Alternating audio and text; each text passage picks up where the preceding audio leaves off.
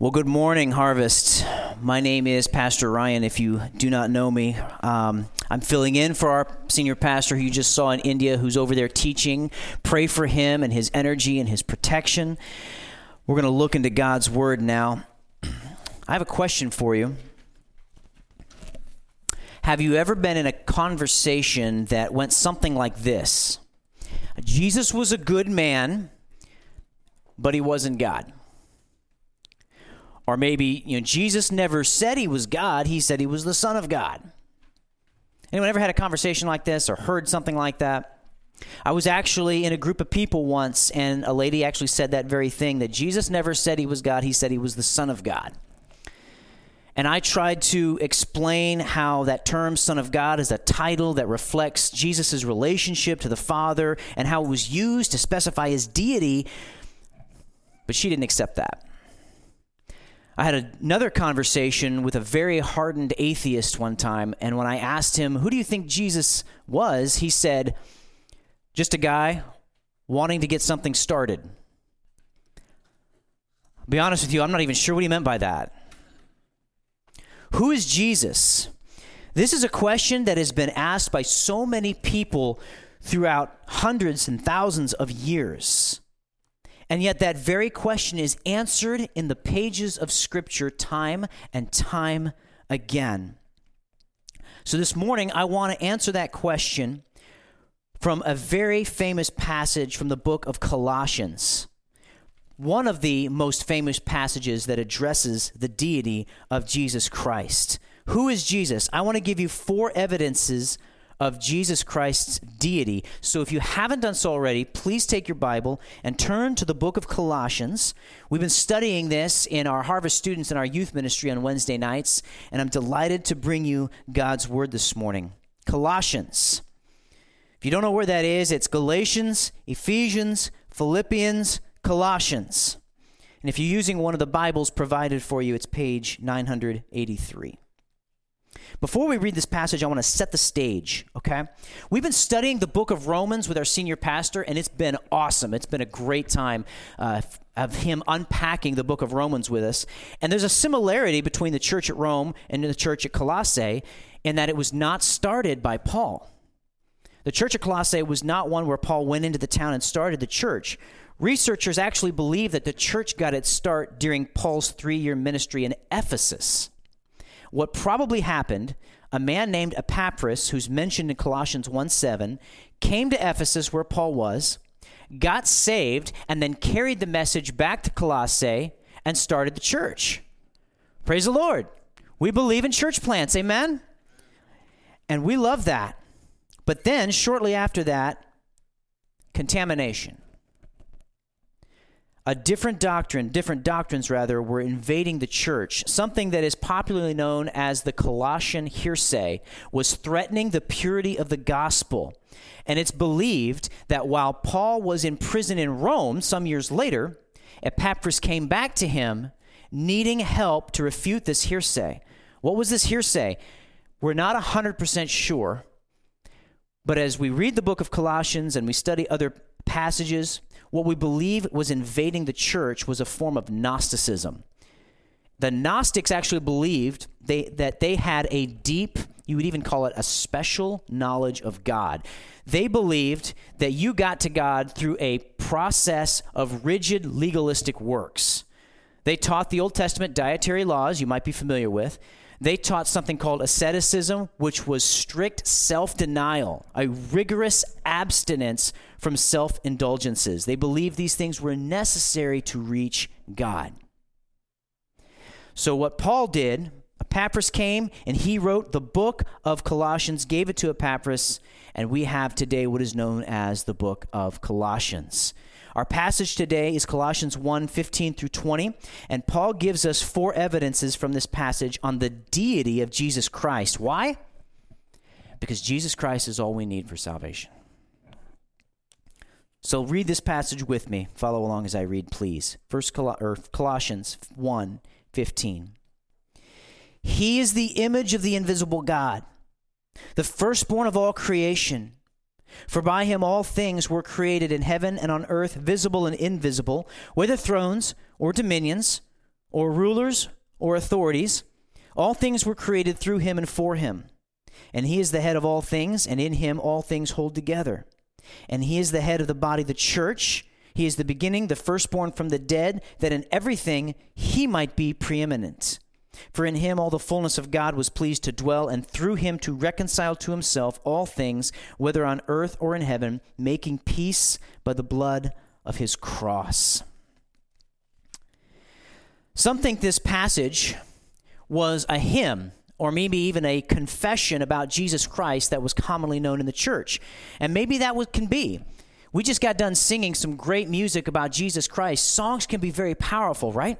They can be very powerful, and that's one reason why we here at Harvest, we strive to find worship music that truly addresses who Jesus Christ is. We want to lock true ideas about Jesus in our minds, and music is a great way to do that.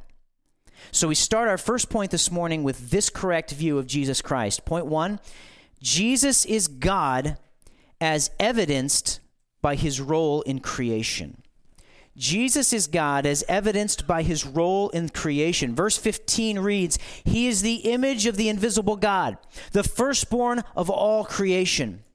Jesus is the image of the invisible God. What does that mean? Well, that word for image there is the Greek word icon. It's where we get the English word icon, and it means likeness or portrait or living image even. Jesus is the image. He is the icon of the invisible God. He is a copy of the Father in that he reveals to us the Father. Raise your hands if you've ever used a Xerox machine. Yeah, absolutely. You know, sometimes it gets it right. Sometimes, for whatever reason, it's way off the original. Well, let me say this about Jesus Christ. He is a perfect representation of God because he reveals the Father to us. Jesus even said of himself in John 14:9, whoever has seen me has seen the Father. Jesus is the image of the invisible God. This passage in 1 Corinthians, it just bleeds Trinity. It just bleeds Trinity. We believe, as we just sung, we believe in one God existing eternally in three persons, the Father, the Son, and the Holy Spirit. Each person is God, and yet each person is different from one another. Perhaps you've seen a diagram like this. The Father is God, the Son is God, the Holy Spirit is God, but the Father is not the Son is not the Spirit is not the Father. Interestingly enough, just a couple weeks ago, we were talking about the Trinity with our children at home, and we were explaining this very thing about Jesus, or about God being one in three persons. And one of the kids said, "That's confusing." True. It is confusing. I cannot, in my finite, limited human brain, completely understand how God exists as one and three. It doesn't make perfect sense. But I believe it. And it's okay that it doesn't make perfect sense, because do you want a God you can figure out? I think sometimes in our flesh we do, yes. We want a God we can absolutely figure out. But honestly, do you? Do you want a God that is so simple we can understand him? Would he really be God? Would he really be worthy of our worship? I mean, let's be honest. We can't even fully understand another person. We can't even fully understand ourselves. So to expect that we can come to God and perfectly figure him out is just ludicrous. We can't figure out exactly who he is. Has he communicated certain aspects of his character to us? Absolutely. Can we understand some things? Absolutely. Can we understand all things? No. And I don't believe we'll ever fully understand God, even in glory. I don't believe that we will ever have him completely figured out, because he's just that big. He's just that awesome. He's just that deep. He's just that wide. Praise him for his unfathomable ways. Romans 11:33 reads, "Oh, the depths of the riches and wisdom and knowledge of God. How unsearchable are his judgments, and how inscrutable his ways." Jesus is not the Father, but he reveals the Father to us. It's interesting, in verse 15 of our passage, God is called invisible. God exists beyond our ability to see him. And some believe that we will never, not even in heaven, see the Father, that we will see the Son, but some believe we will never actually see the Father. John 1:18 reads, "No one has ever seen God, the only God. Who is at the Father's side, he has made him known." Jesus, the second person of the Trinity, is necessary because he reveals the image of the Father to us. Warren Wiersbe writes this, "In his essence, God is invisible, but Jesus Christ has revealed him to us. Nature reveals the existence, power, and wisdom of God, but nature cannot reveal the very essence of God to us. It is only in Jesus Christ that the invisible God is revealed perfectly. Since no mere creature can perfectly reveal God, Jesus Christ must be God. He is the image of the invisible God, the firstborn of all creation." Now, I want to point something out because this verse is grossly misused by the Jehovah's Witness. It's grossly misused by the Jehovah's Witness to say that Jesus was the first created being. You see that word there, firstborn? They would say something like, he's the firstborn of creation, so that must mean he was created first, thus making him a created being. What do you think of that, Harvest Decatur? Is Jesus a created being? All right, yeah, I like that. Jesus Christ is not a created being. It's ironic that they would use this passage to argue that point when in fact this passage argues just the opposite. Jesus Christ is not a created being. He could not be a created being and be the perfect image of God. He could not be a created being and be the perfect image of the invisible God. So the phrase, firstborn of all creation, needs some explaining. So the Greek word for firstborn is prototokos, and it means firstborn. As in birth order. I'm actually the firstborn of 5 children. Many of you out there are firstborns, and that is what it can refer to. But it has another meaning. Prototokos can mean having special status. It can refer to being first in position or rank. You may know that in the Jewish culture, the firstborn son was the one who received the right of inheritance from the father. But you know that the firstborn son was not always the one to receive the blessing. Think of Jacob. He was not the firstborn, but he received the blessing. Yes, out of trickery, but he still received it. But Israel, the nation of Israel, is called Jesus' firstborn, or God's firstborn. Did you know that?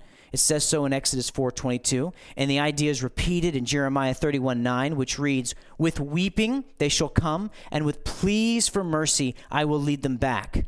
I will make them walk by brooks of water in a straight path in which they shall not stumble, for I am a father to Israel, and Ephraim is my firstborn." Now, I have a question. Was Israel the first nation ever? No, it wasn't.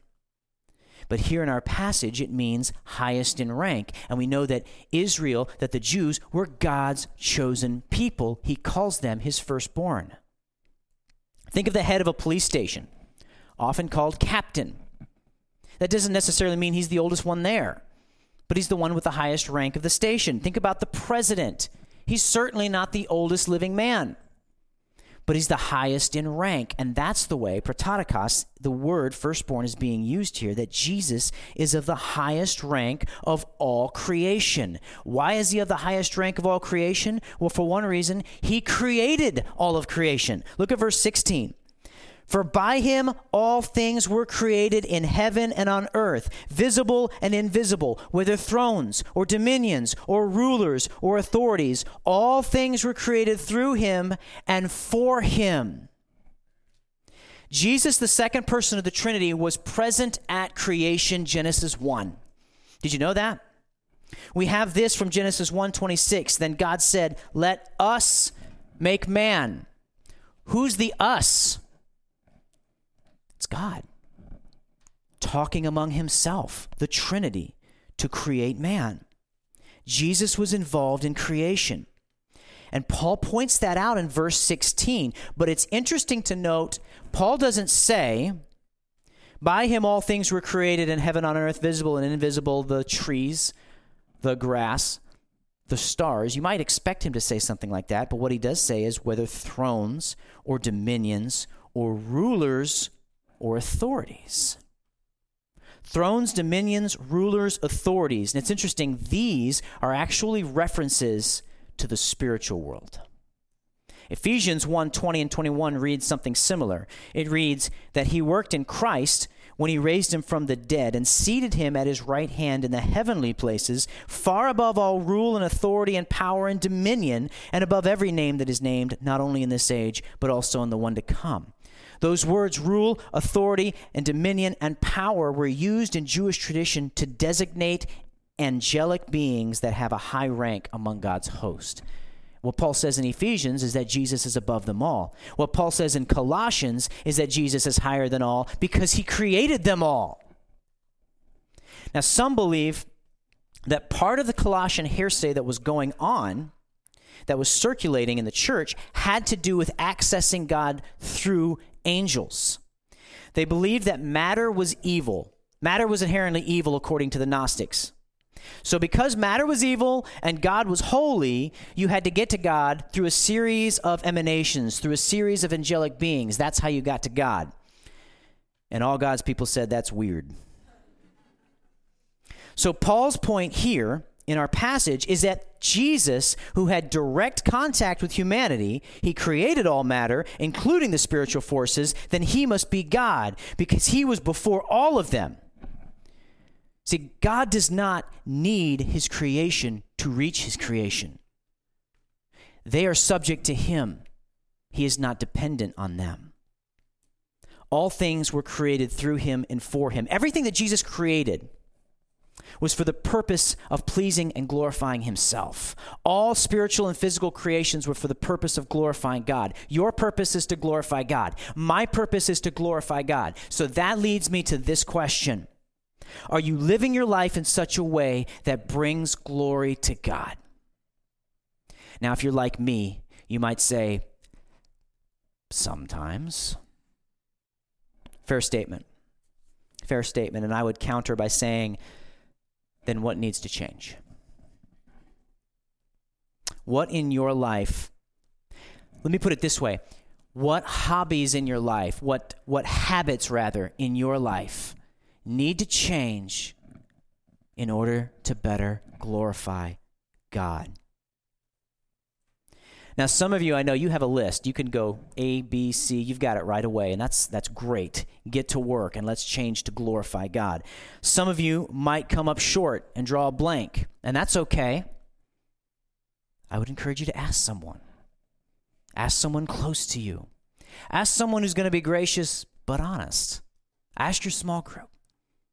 And then let's get to work. Let's get to work being sanctified by the Holy Spirit for the glory of God. What needs to change in my life? So Jesus is God as evidenced by his role in creation. Here's your second point. Jesus is God as evidenced by his power to sustain. Look at verse 17.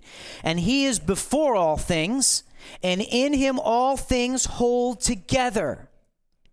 Christ existed before all things, and through him all things hold together. Did you know that our very existence today is completely dependent on Jesus Christ holding us together?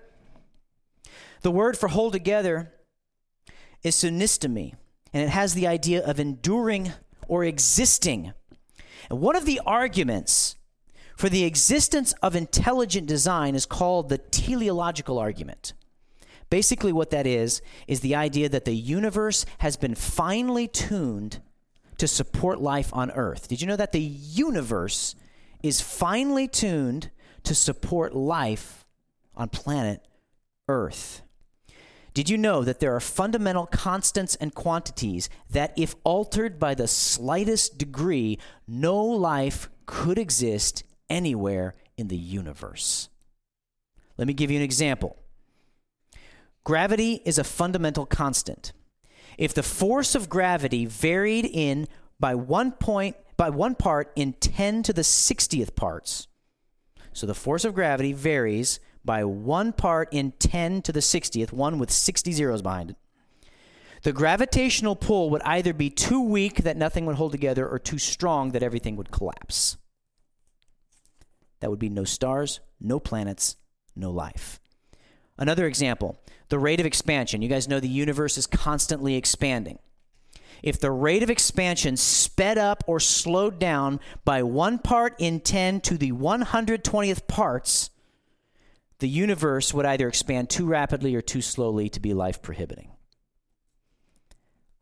That's just 2 examples out of hundreds of how finely tuned our universe is just to support life on Earth. Even Stephen Hawking could not deny this. Stephen Hawking was an English theoretical physicist, a cosmologist, an author, and an atheist. And he says in his book, A Brief History of Time, the laws of science as we know them at present contain many fundamental numbers like the size of the electric charge of the electron and the ratio of the masses of the proton and the electron.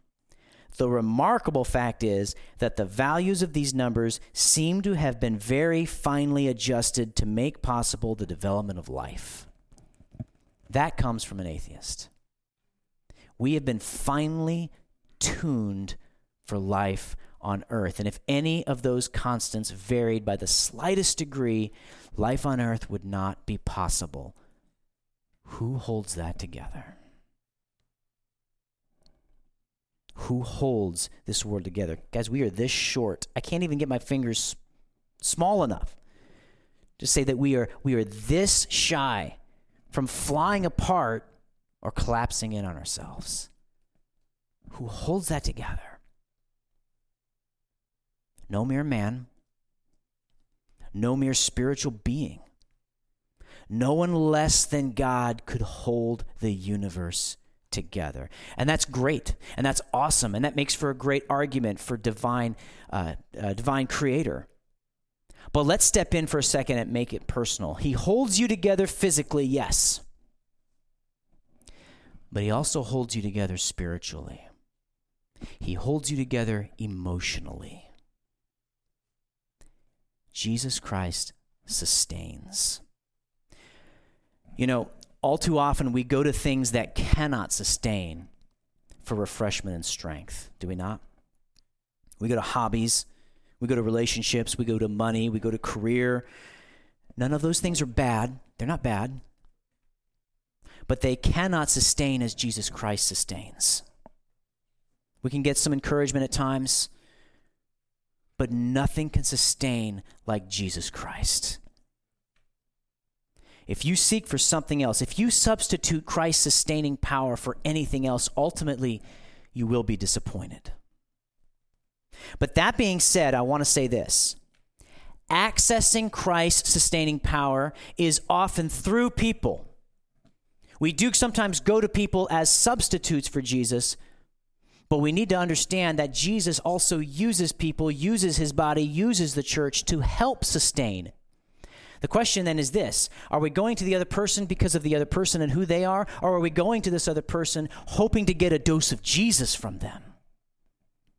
And that's part of the responsibility of the church, to pour into each other the sustaining power of Jesus Christ. Now, I suspect on this point, many of you need to hear today.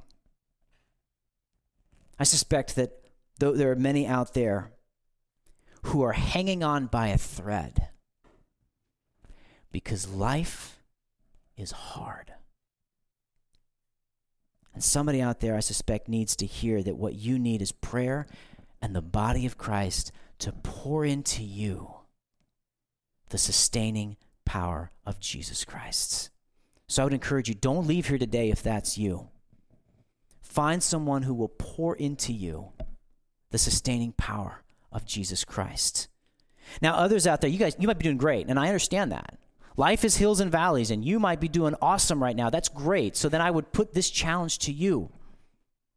Who can you pour into? Is Jesus even bringing to you a face, a name right now that he wants you to pour in his sustaining power? And I would challenge you, if that person is here, don't leave here without doing that. If that person's not here, make that phone call, make that text, or whatever needs to happen this week to pour into that. It might be exactly what they need to keep going. Jesus is God as evidenced by his sustaining power, by his power to sustain. Look at verse 18 with me. And he is the head of the body, the church. He is the beginning, the firstborn from the dead, that in everything he might be preeminent. Jesus Christ is the head of the body, the church. He is the head. He is the leader. He's the one with superior rank. Not the pastor, not the elders, not the worship pastor. As important as they are not the head of the church. The church is called the body of Christ. And just like the human body is controlled by the head, the spiritual body, the church, is controlled by the head, Jesus Christ. He it is who gives life and direction. So here's your third point. Jesus is God as evidenced by his authority over the church. Jesus is God as evidenced by his authority over the church. Jesus is not the assistant. He's not the administrator. He's not the co-pilot. He's the head of the church. That gives evidence to his deity. The fact that he's the head of the church gives evidence to his deity, or why else would we worship him? If he wasn't God, if he wasn't the head of the church, why would we get together and sing songs to him?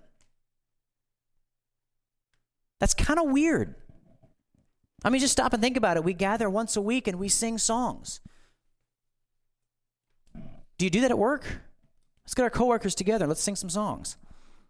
That's kind of weird unless we are praising one who is worthy of our worship. And who is worthy of our worship but God alone? Jesus Christ started the church. He's the founder of the church. He's the head of the church. I want to throw out some names.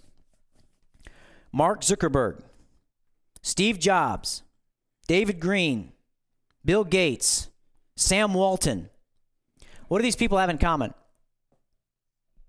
CEOs, they're founders. They created companies. They created organizations. And they get a lot of the press. They get a lot of the attention. In their company, they get most of the attention. Why is that? Because they started something. If somebody wants the inside story of how Hobby Lobby got its start, they don't go to the cashier. They go to David Green, if you can get an appointment with him. They go to the founder because he's the one that started it. He's the one that knows the story. He's the one that's calling the shots. He's the head of the company. Ergo, why do we give Jesus the attention? Why do we worship him? Why do we praise him? And why do we adore him? Because he started the church. He's the head of it all. He's calling the shots. He is the head of the body, the church. He is the beginning, the firstborn from the dead, that in everything he might be preeminent. In this verse 18, our word prototokos for firstborn comes up again. And it says that Jesus is the firstborn, the first in rank to have returned from the dead. Now, somebody out there is saying, wait a minute. Jesus is not the first to have returned from the dead. What about Lazarus? I mean, Jesus raised him. What about the little girl that Jesus raised from the dead? What about that guy in that crazy story in the Old Testament that touched Elisha's bones and came back to life? Do you remember that story? Jesus wasn't the first to come back from the dead. How could he even be the highest ranking person to have come back from the dead? People have come back to life from the dead. True. People have come back to life before Jesus. But there's a difference. Lazarus, the young girl, the man who touched Elisha's bones, and others, they were resuscitated. In other words, their spirit came back to their original body and came back to life. They were resuscitated. Jesus' body was transformed. He was resurrected. Don't confuse the resuscitation from the resurrection. The resurrection comes with the resurrected body, the body that no longer gets sick, the body that no longer ages, the body that no longer gets hurt. That was the body that Jesus returned to. He was the first resurrection, and of course, he's the highest in rank because he's God, and he came back in a brand new body, and by the way, that's the body that you will receive at the second coming of Jesus Christ. I want to read something to you simply to encourage you. This comes from 1 Corinthians 15, verses 50 through 55. You can read it on the screen as I read. I tell you this, brothers, flesh and blood cannot inherit the kingdom of God, nor does the perishable inherit the imperishable. Behold, I tell you a mystery. We shall not all sleep, but we shall all be changed in a moment, in the twinkling of an eye, at the last trumpet. For the trumpet will sound, and the dead will be raised imperishable, and we shall be changed. For this perishable body must put on imperishable, and this mortal body must put on immortality. When the perishable puts on the imperishable, and the mortal puts on immortality, then shall come to pass the saying that was written, death is swallowed up in victory. O death, where is your victory? O death, where is your sting? That's the body that you will receive at the coming of Jesus Christ. Now, who's looking forward to that? Amen. He's the beginning, the firstborn from the dead, that in everything he might be preeminent. The word preeminent is protuo, and it means to hold the highest rank. You can catch a theme among the words Paul is using here. Highest rank, among the highest in the group, first. Preeminent is to be first. Jesus is the first and the most important to be resurrected from the dead. Furthermore, Jesus' resurrection solidifies his importance over everything. If there is any doubt as to Jesus' importance, it is extinguished by his resurrection. Douglas Moo, who is a New Testament commentator, writes this: Christ's supremacy is seen to be the result of his resurrection. This, of course, takes nothing away from the reality of Christ's eternal sovereignty over all creation, but it reflects the common New Testament understanding of Christ's resurrection as having established his power over a fallen and rebellious world in a new degree. To give any weight to the argument denying the preeminence of Christ, that is, his place and power over this world, is foolishness. The resurrection shuts the mouth of any critic. He is the head of the body, the church. He is the beginning, the firstborn from the dead, that in everything he might be preeminent. Jesus is God as evidenced by his authority over the church. Here's your final point.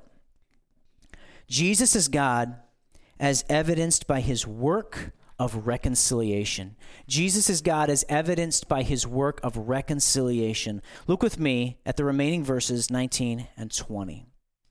For in him the fullness of God was pleased to dwell, and through him to reconcile to himself all things, whether on heaven or in earth, making peace by the blood of his cross. The fullness of God dwells in Christ. That idea of fullness, by the way, that harkens back to the glory of God that would fill the tabernacle or fill the temple. The fullness of God is that God dwells Jesus Christ.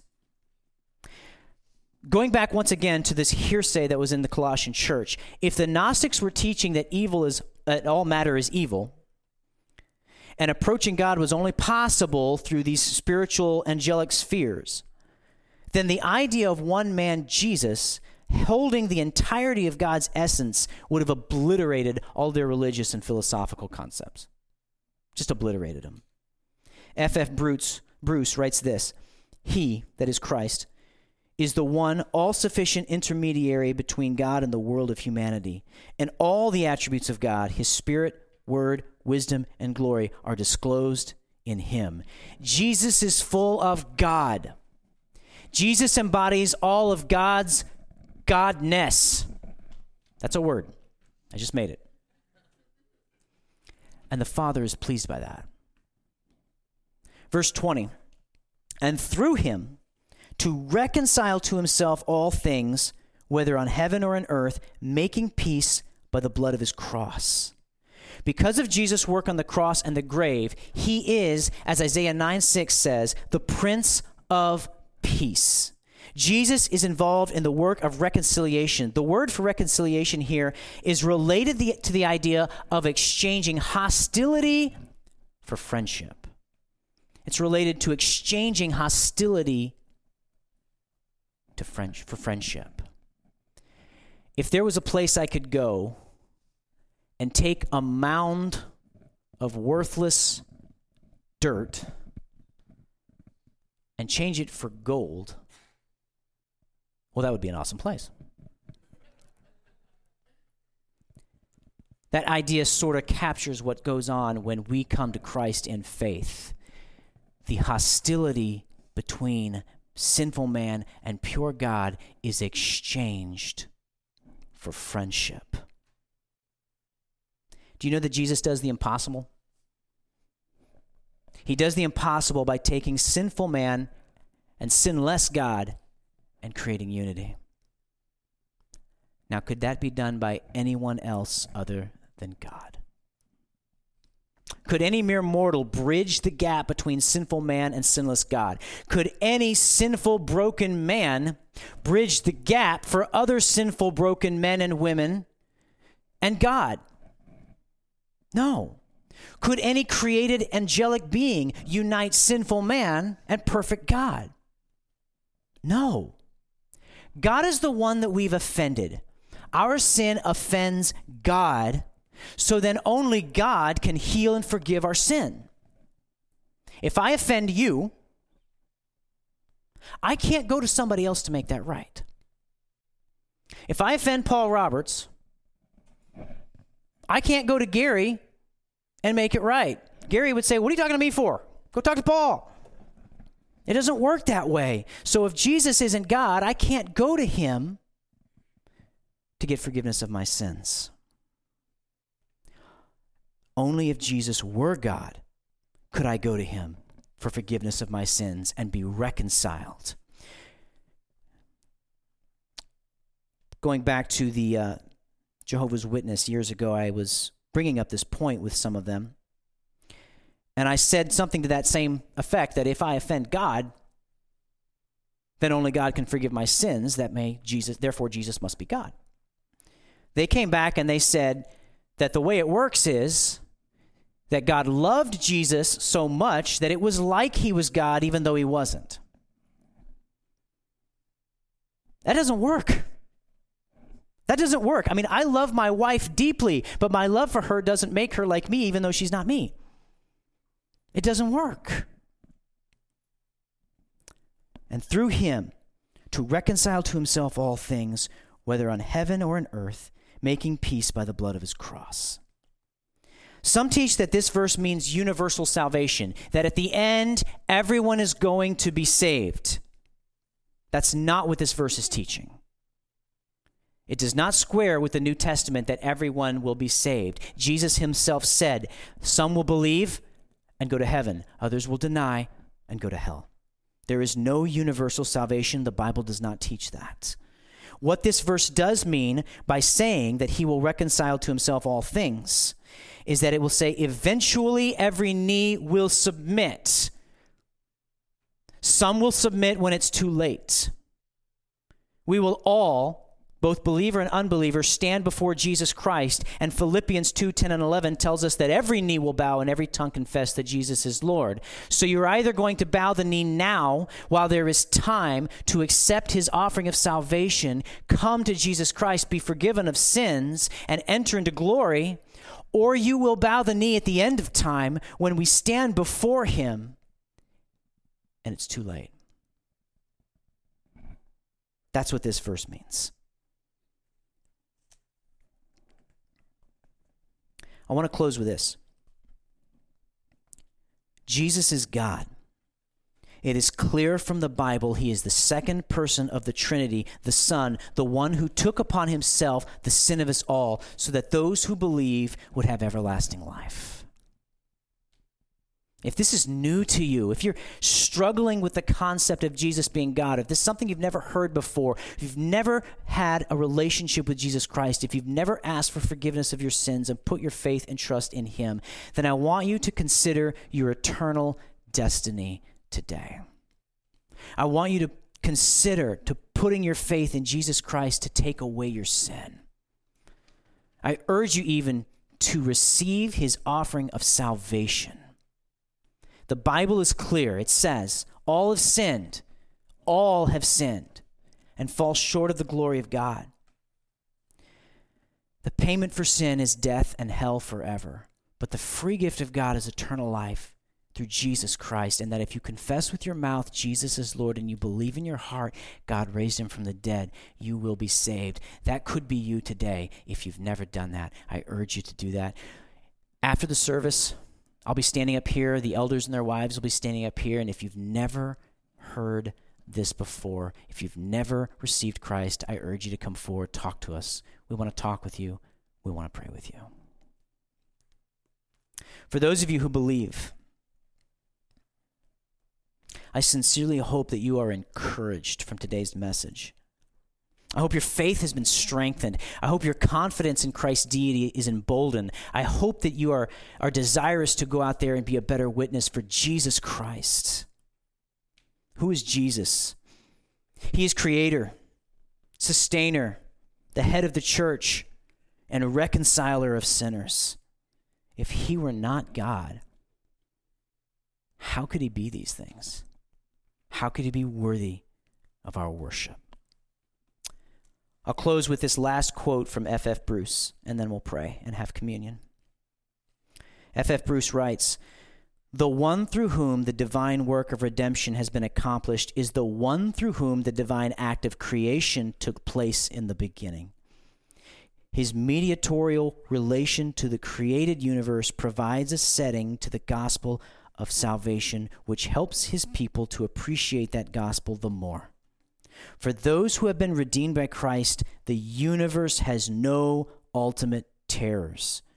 They know that their Redeemer is also creator, ruler, and goal of all." Will you bow with me in prayer? Lord Jesus, awesome Jesus, holy Jesus, God Almighty, thank you for who you are.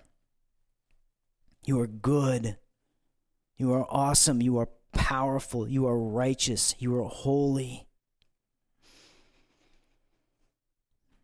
Thank you for creating us. Thank you for sustaining us. Thank you for being the head of this church. Thank you for reconciling us. Your work is amazing and undeserved.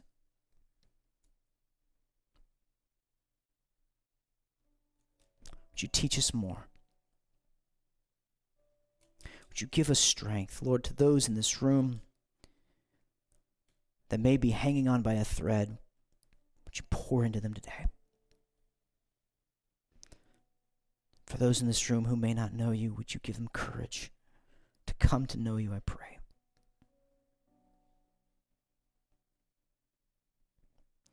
We love you, Lord. Use us for your good and your glory, we pray. In the awesome and powerful and holy and divine name of Jesus. Amen.